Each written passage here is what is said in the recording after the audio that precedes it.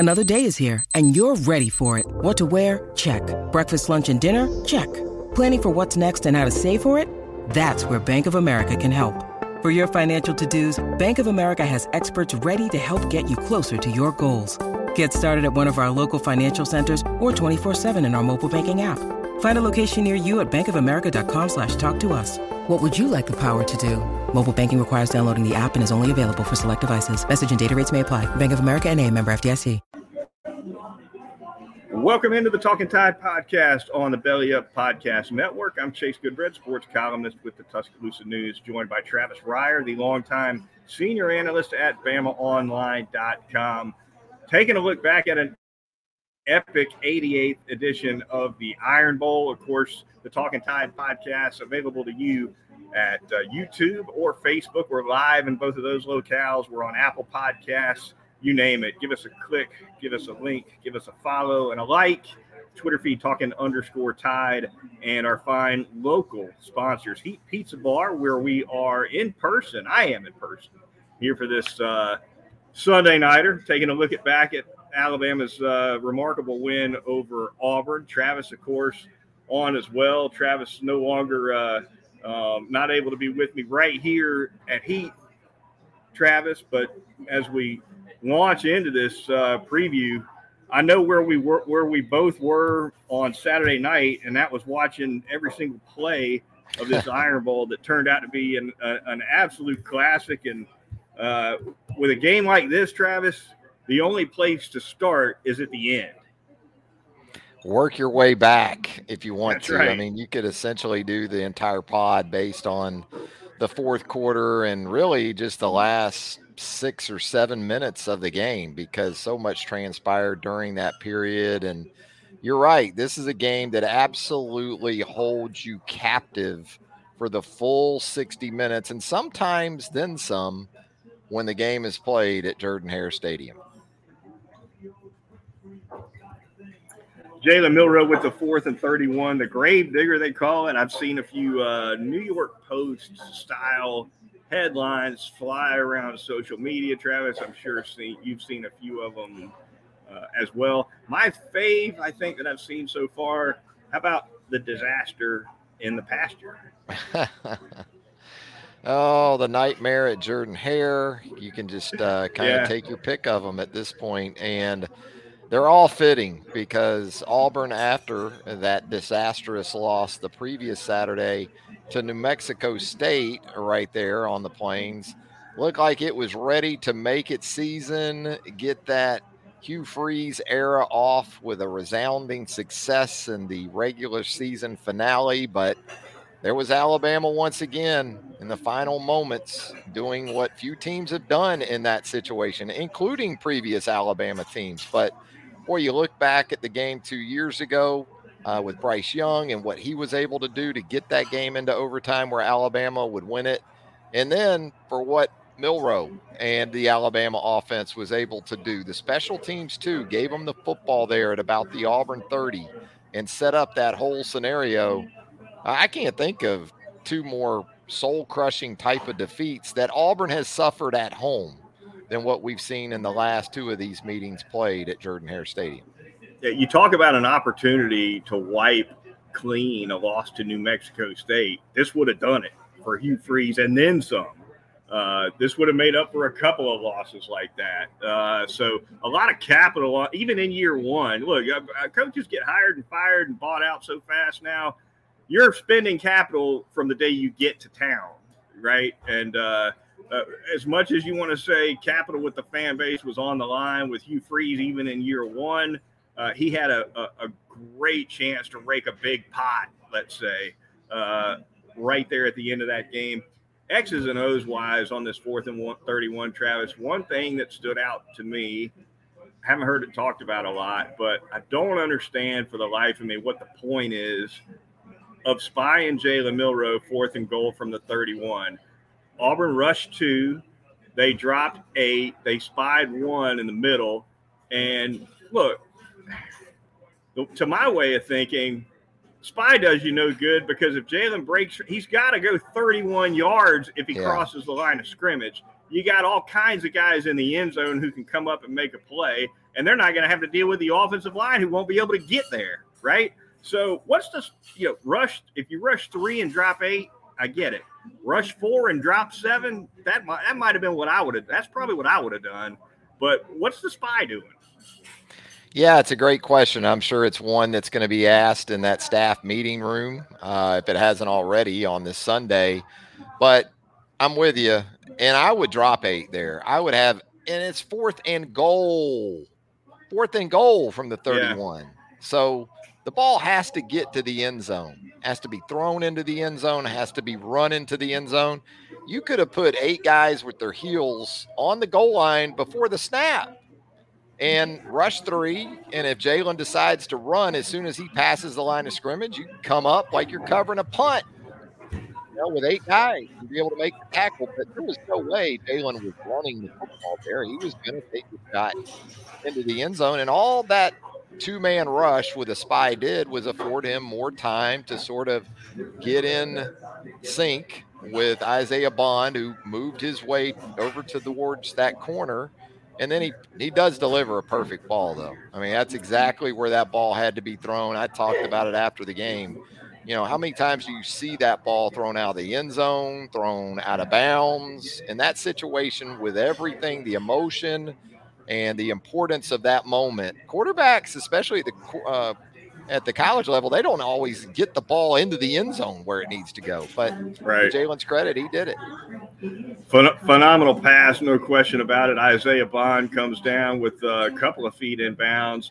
I wish my vantage point from the Jordan Hare press box had been in that corner. Unfortunately, it was a long way away from that corner. Used to be, you would have been on the 50. Yeah, no, sir. No. They figured that out. They went like Alabama and everybody else figured out. They were putting us up in the sky boxes on the 50 for far too long, right? Yeah, they Bob Country bunkered us on that. No, you're not in the 50 no more. They started doing some math. Right there in that opposite end zone. Yeah, a long way away, but phenomenal play. And for the snap to go right ahead of that, and you got a penalty throwing the ball over the line of scrimmage a couple of times on Milroe, including that sequence. It almost reminded you a little bit of 2nd and 26, right? And that's that infamous sack that nobody really remembers now that Tua Tagovailoa took in a national championship game against Georgia. But this was twice as bad as 2nd and 26. This was 10 times as bad as 2nd and 26. It's 4th and 31. Yeah, I mean, it's the Iron Bowl, which in the state of Alabama ranks right there with the national championship game when it comes to stakes. But yeah, I think that, there's still sort of some residue, some residual thoughts on the misfire of the snap. There's been some talk about Clapgate, I guess we can call it, with the Auburn defense maybe in that situation simulating the snap via claps. But, you can go back into the third quarter and there was an issue with the snap. And it worked out okay because it essentially hit Jalen waist high. But he didn't clap. There was no – and I checked it. And there's no clap. This has been an issue throughout the season. So this wasn't a one-off.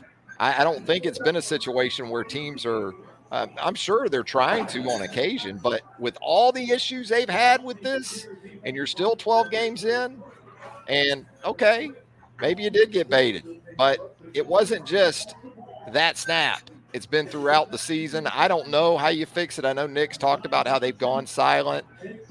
Maybe you go old school with Peyton Manning. Remember Peyton, how he would pick that leg up, and kind of signal to the guard or the center, looking between. I don't know what you do. Right. It finally should have gotten Alabama beat, whether it was a simulated clap or not. Right. It finally probably should have gotten Alabama beat. And it's important to make the distinction here between an inaccurate snap and a premature snap, right? Yeah. And what we saw against Auburn was a premature snap. Milroe wasn't ready for that. If he had been, it was catchable. And I've gone back and looked at not through 12 games, haven't done it for Auburn or UTC, but I went back and added up bad snaps through 10 games, Travis. I came up with like 26 of them over the first 10 games, but like 23 or 24 of those at least were just inaccurate, and Jalen Milroe's got hands like a butterfly net. He handled almost, with a couple of exceptions, right? He got good at it. Yeah. He handles an inaccurate snap just fine, unless it's just completely, nowhere near the strike zone. But a premature snap is is much more dangerous than an inaccurate one, because it's going to be a turnover more often than not. We saw it against Mississippi State on the one that bounced on Milroe's shoulder while he was looking toward the sideline, looking for another play, and that's what this was, and so the inaccuracies, they've just about got that solved. I think McLaughlin's gotten that taken care of, but there's a communication issue with this premature snap that's got to be resolved. Yeah, and again, even in this game, if you go back, it's the 3rd and 3. I believe it's in the red zone, and it's a snap that catches Jalen by surprise. It just hits him in the midsection, and it's the play where Kendrick Law gets called for the peel back block or the crack back or the blind side, whatever they call it. Same play, and it starts with the snap. And Jalen on that play never claps his hands, and the ball goes back there to him. So, I'm not sure what to attribute it to at this point.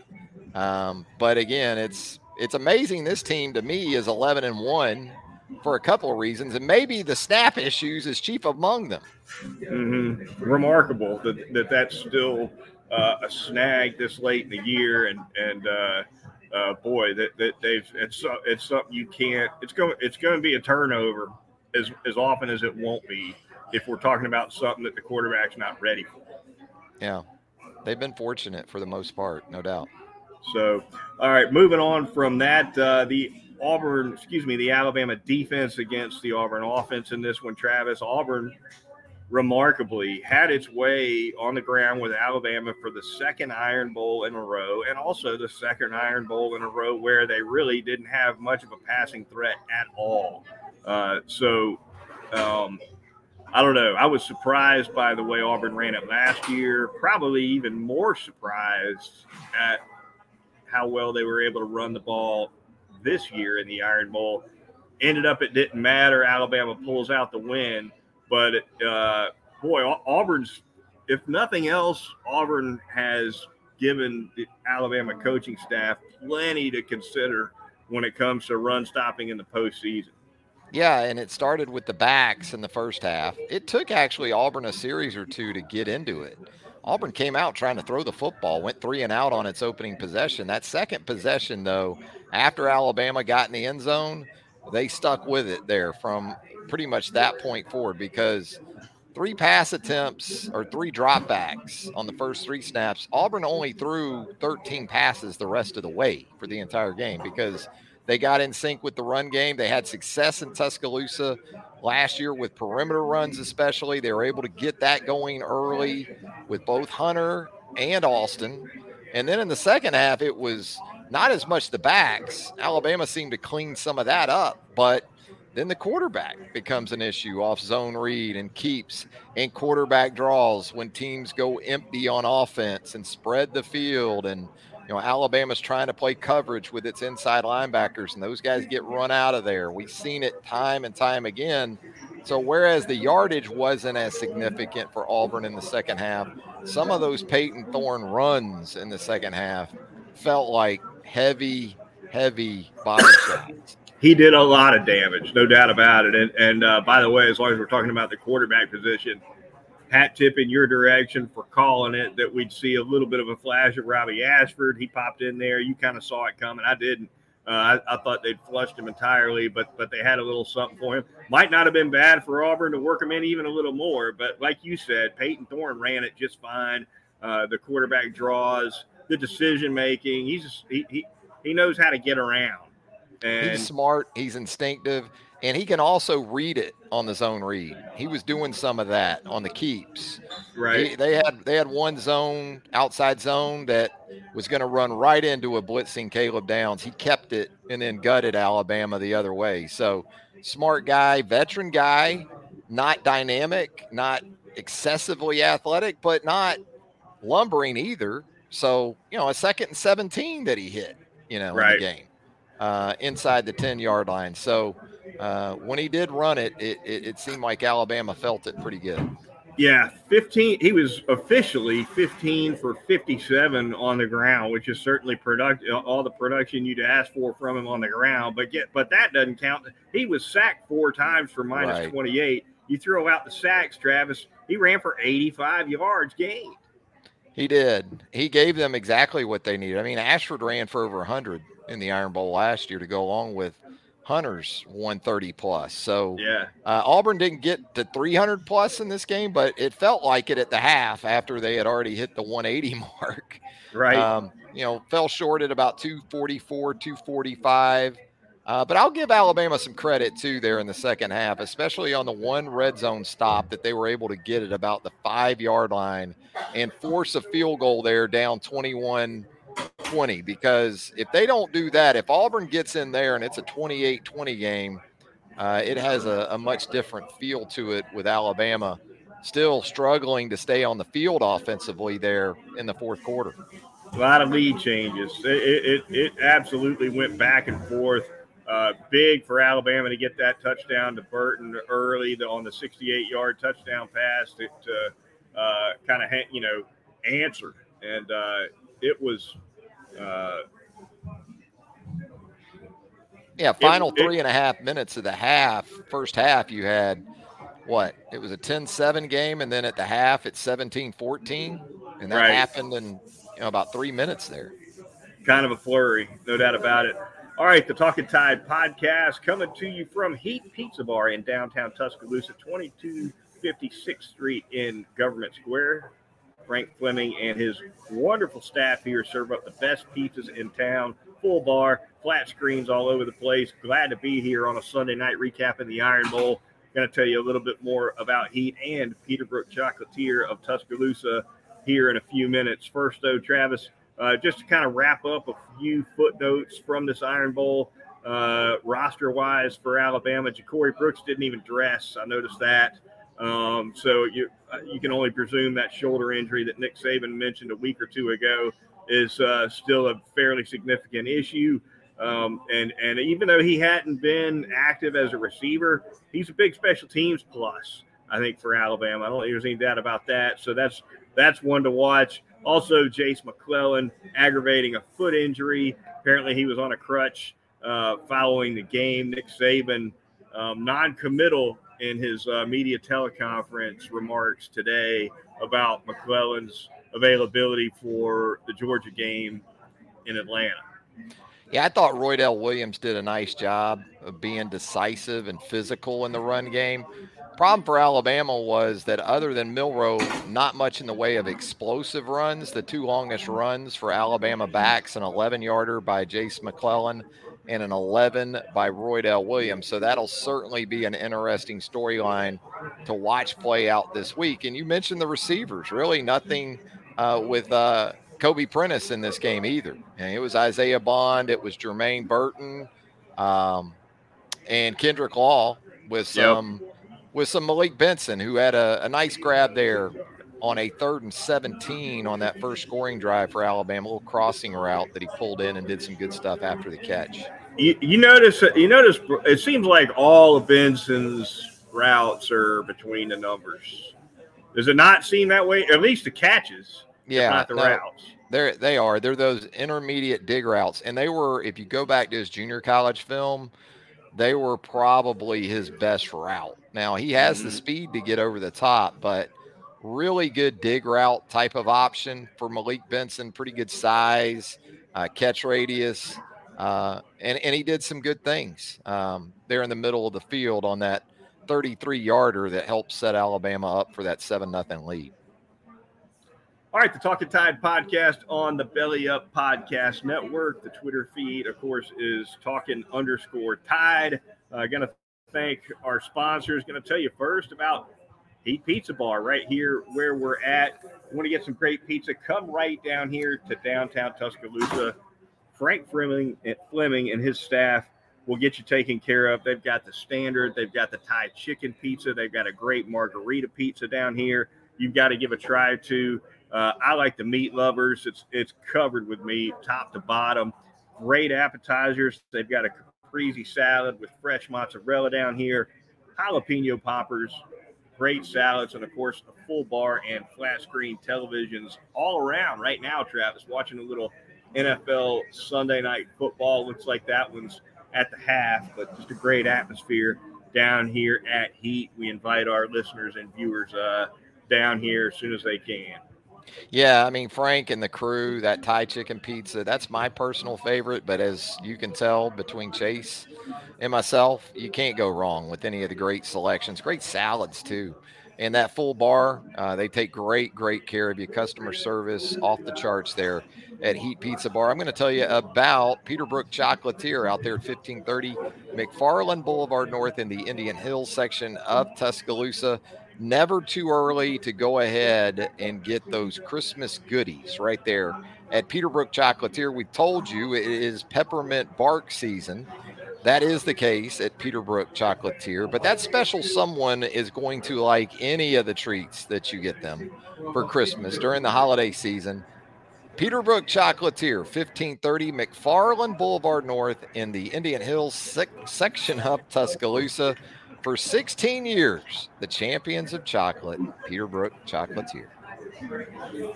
I'll be getting over there very soon, I promise you. Peterbrook Chocolatier, easily accessible, right over there by Southern Ale House. It's a great combo, popping into Southern Ale for lunch and then popping over to Peterbrook to finish it off with something sweet. And plenty of good holiday shopping to be done at Peterbrook as well. It'll be this week, as a matter of fact, this coming week.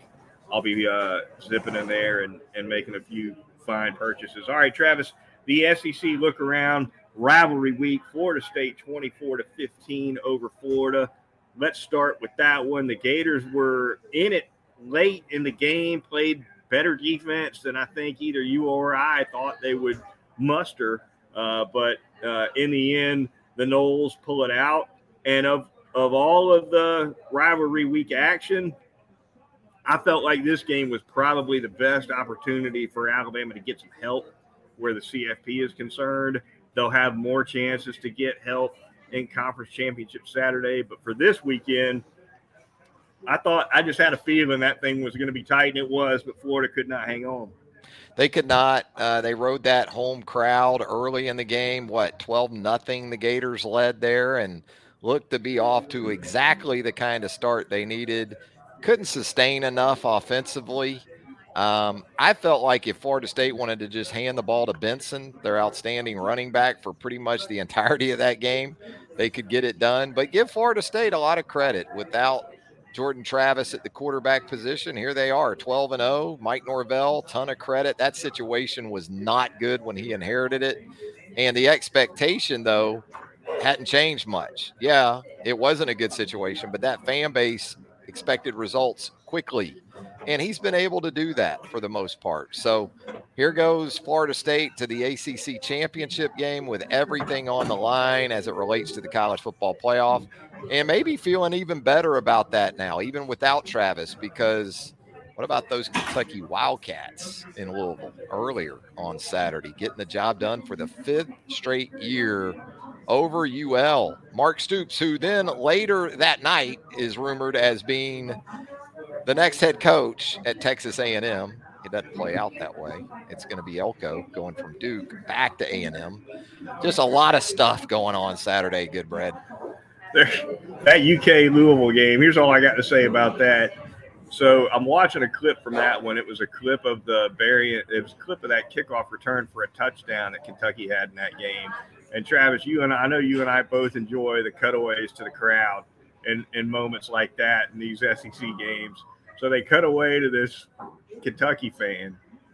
He is all by himself in an absolute sea of red. And he comes with double upside down L's and does like 360 degree bunny hops, in a tight little circle without intruding spatially. He stayed where his seat was, but he let them all know. Yeah, I've been to that stadium. It's been many years ago, but one of the things that surprised me wasn't so much that they served bourbon or whiskey, but they served at the time those Jack Daniels country cocktails in stadium back in the Yeah. day. This is Well, before alcohol sales really at any university yeah. type stadium I had ever been to. This is late Yeah. 90s. They had to jump on Yeah. this. Cube up them limes and put them right next to the ketchup and mustard packets. Yeah, I mean, third quarter cutoff was in effect at UL, so yeah, I'm sure the fans, even for an early kickoff, weren't feeling much pain up there. Egg Bowl, we got to touch on the Egg Bowl. We love the Egg Bowl here on the Talkin' Tide podcast. I do anyway. Travis, you do too. Admit it. The Egg Bowl is Yeah, it's a must watch, is it not? it is there for the folks that are stir crazy by that Does, point of does Thanksgiving it evening. does it qualify as what our old friend the late Greg Larson used to like to call appointment television? I think it does because, kind of what else are you going to do at that point? Although you had the NFL up against it Thanksgiving night, right? So Right. you did have that option, but I'm always going to watch the Egg Bowl. And looks like we've got a new coach at Mississippi State, Jeff Lebby. Seen him in the Saw something Southeastern about that. Conference before. Yes. Ole Miss worked with Lane, then went on to Oklahoma, and now looks like he's going to be the next head coach in Starkville. Georgia 31, Georgia Tech 23. That one tight for a while. Vad McConkey didn't go. Brock Bowers did not go. Travis, we've talked about their health on a couple of previous podcasts and the importance of their health. Sounds like Bowers could have gone if they'd have really needed him. And I fully expect to see a tough to deal with Brock Bowers in the SEC title game. McConkey, who knows?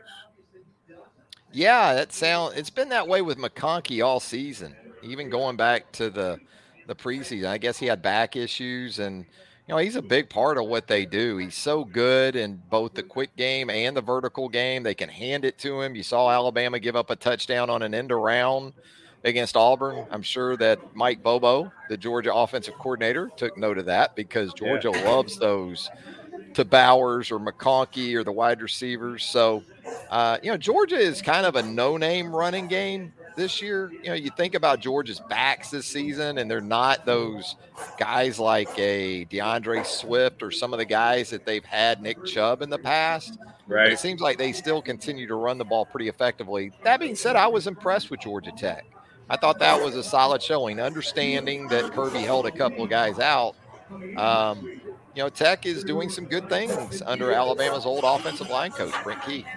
It's a good point. Usually there are a couple of real monsters in the offensive backfield, running back wise for Georgia.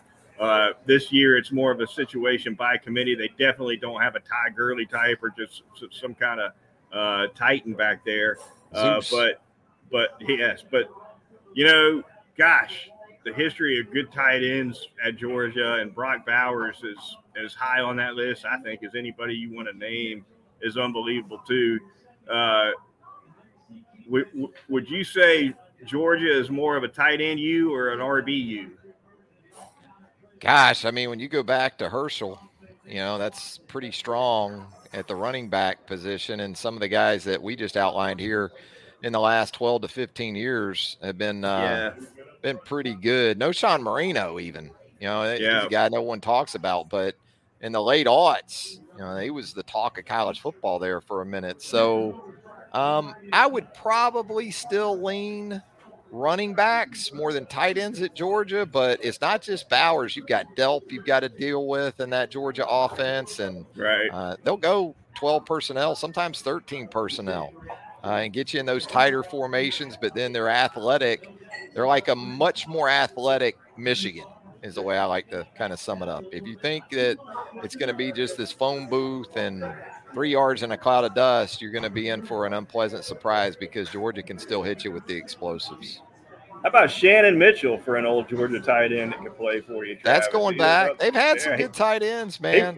He was kind of a flex guy before flex guys were cool, right? Jim Donnan liked tight ends too. I think he was an old tight end coach maybe at his core at some point.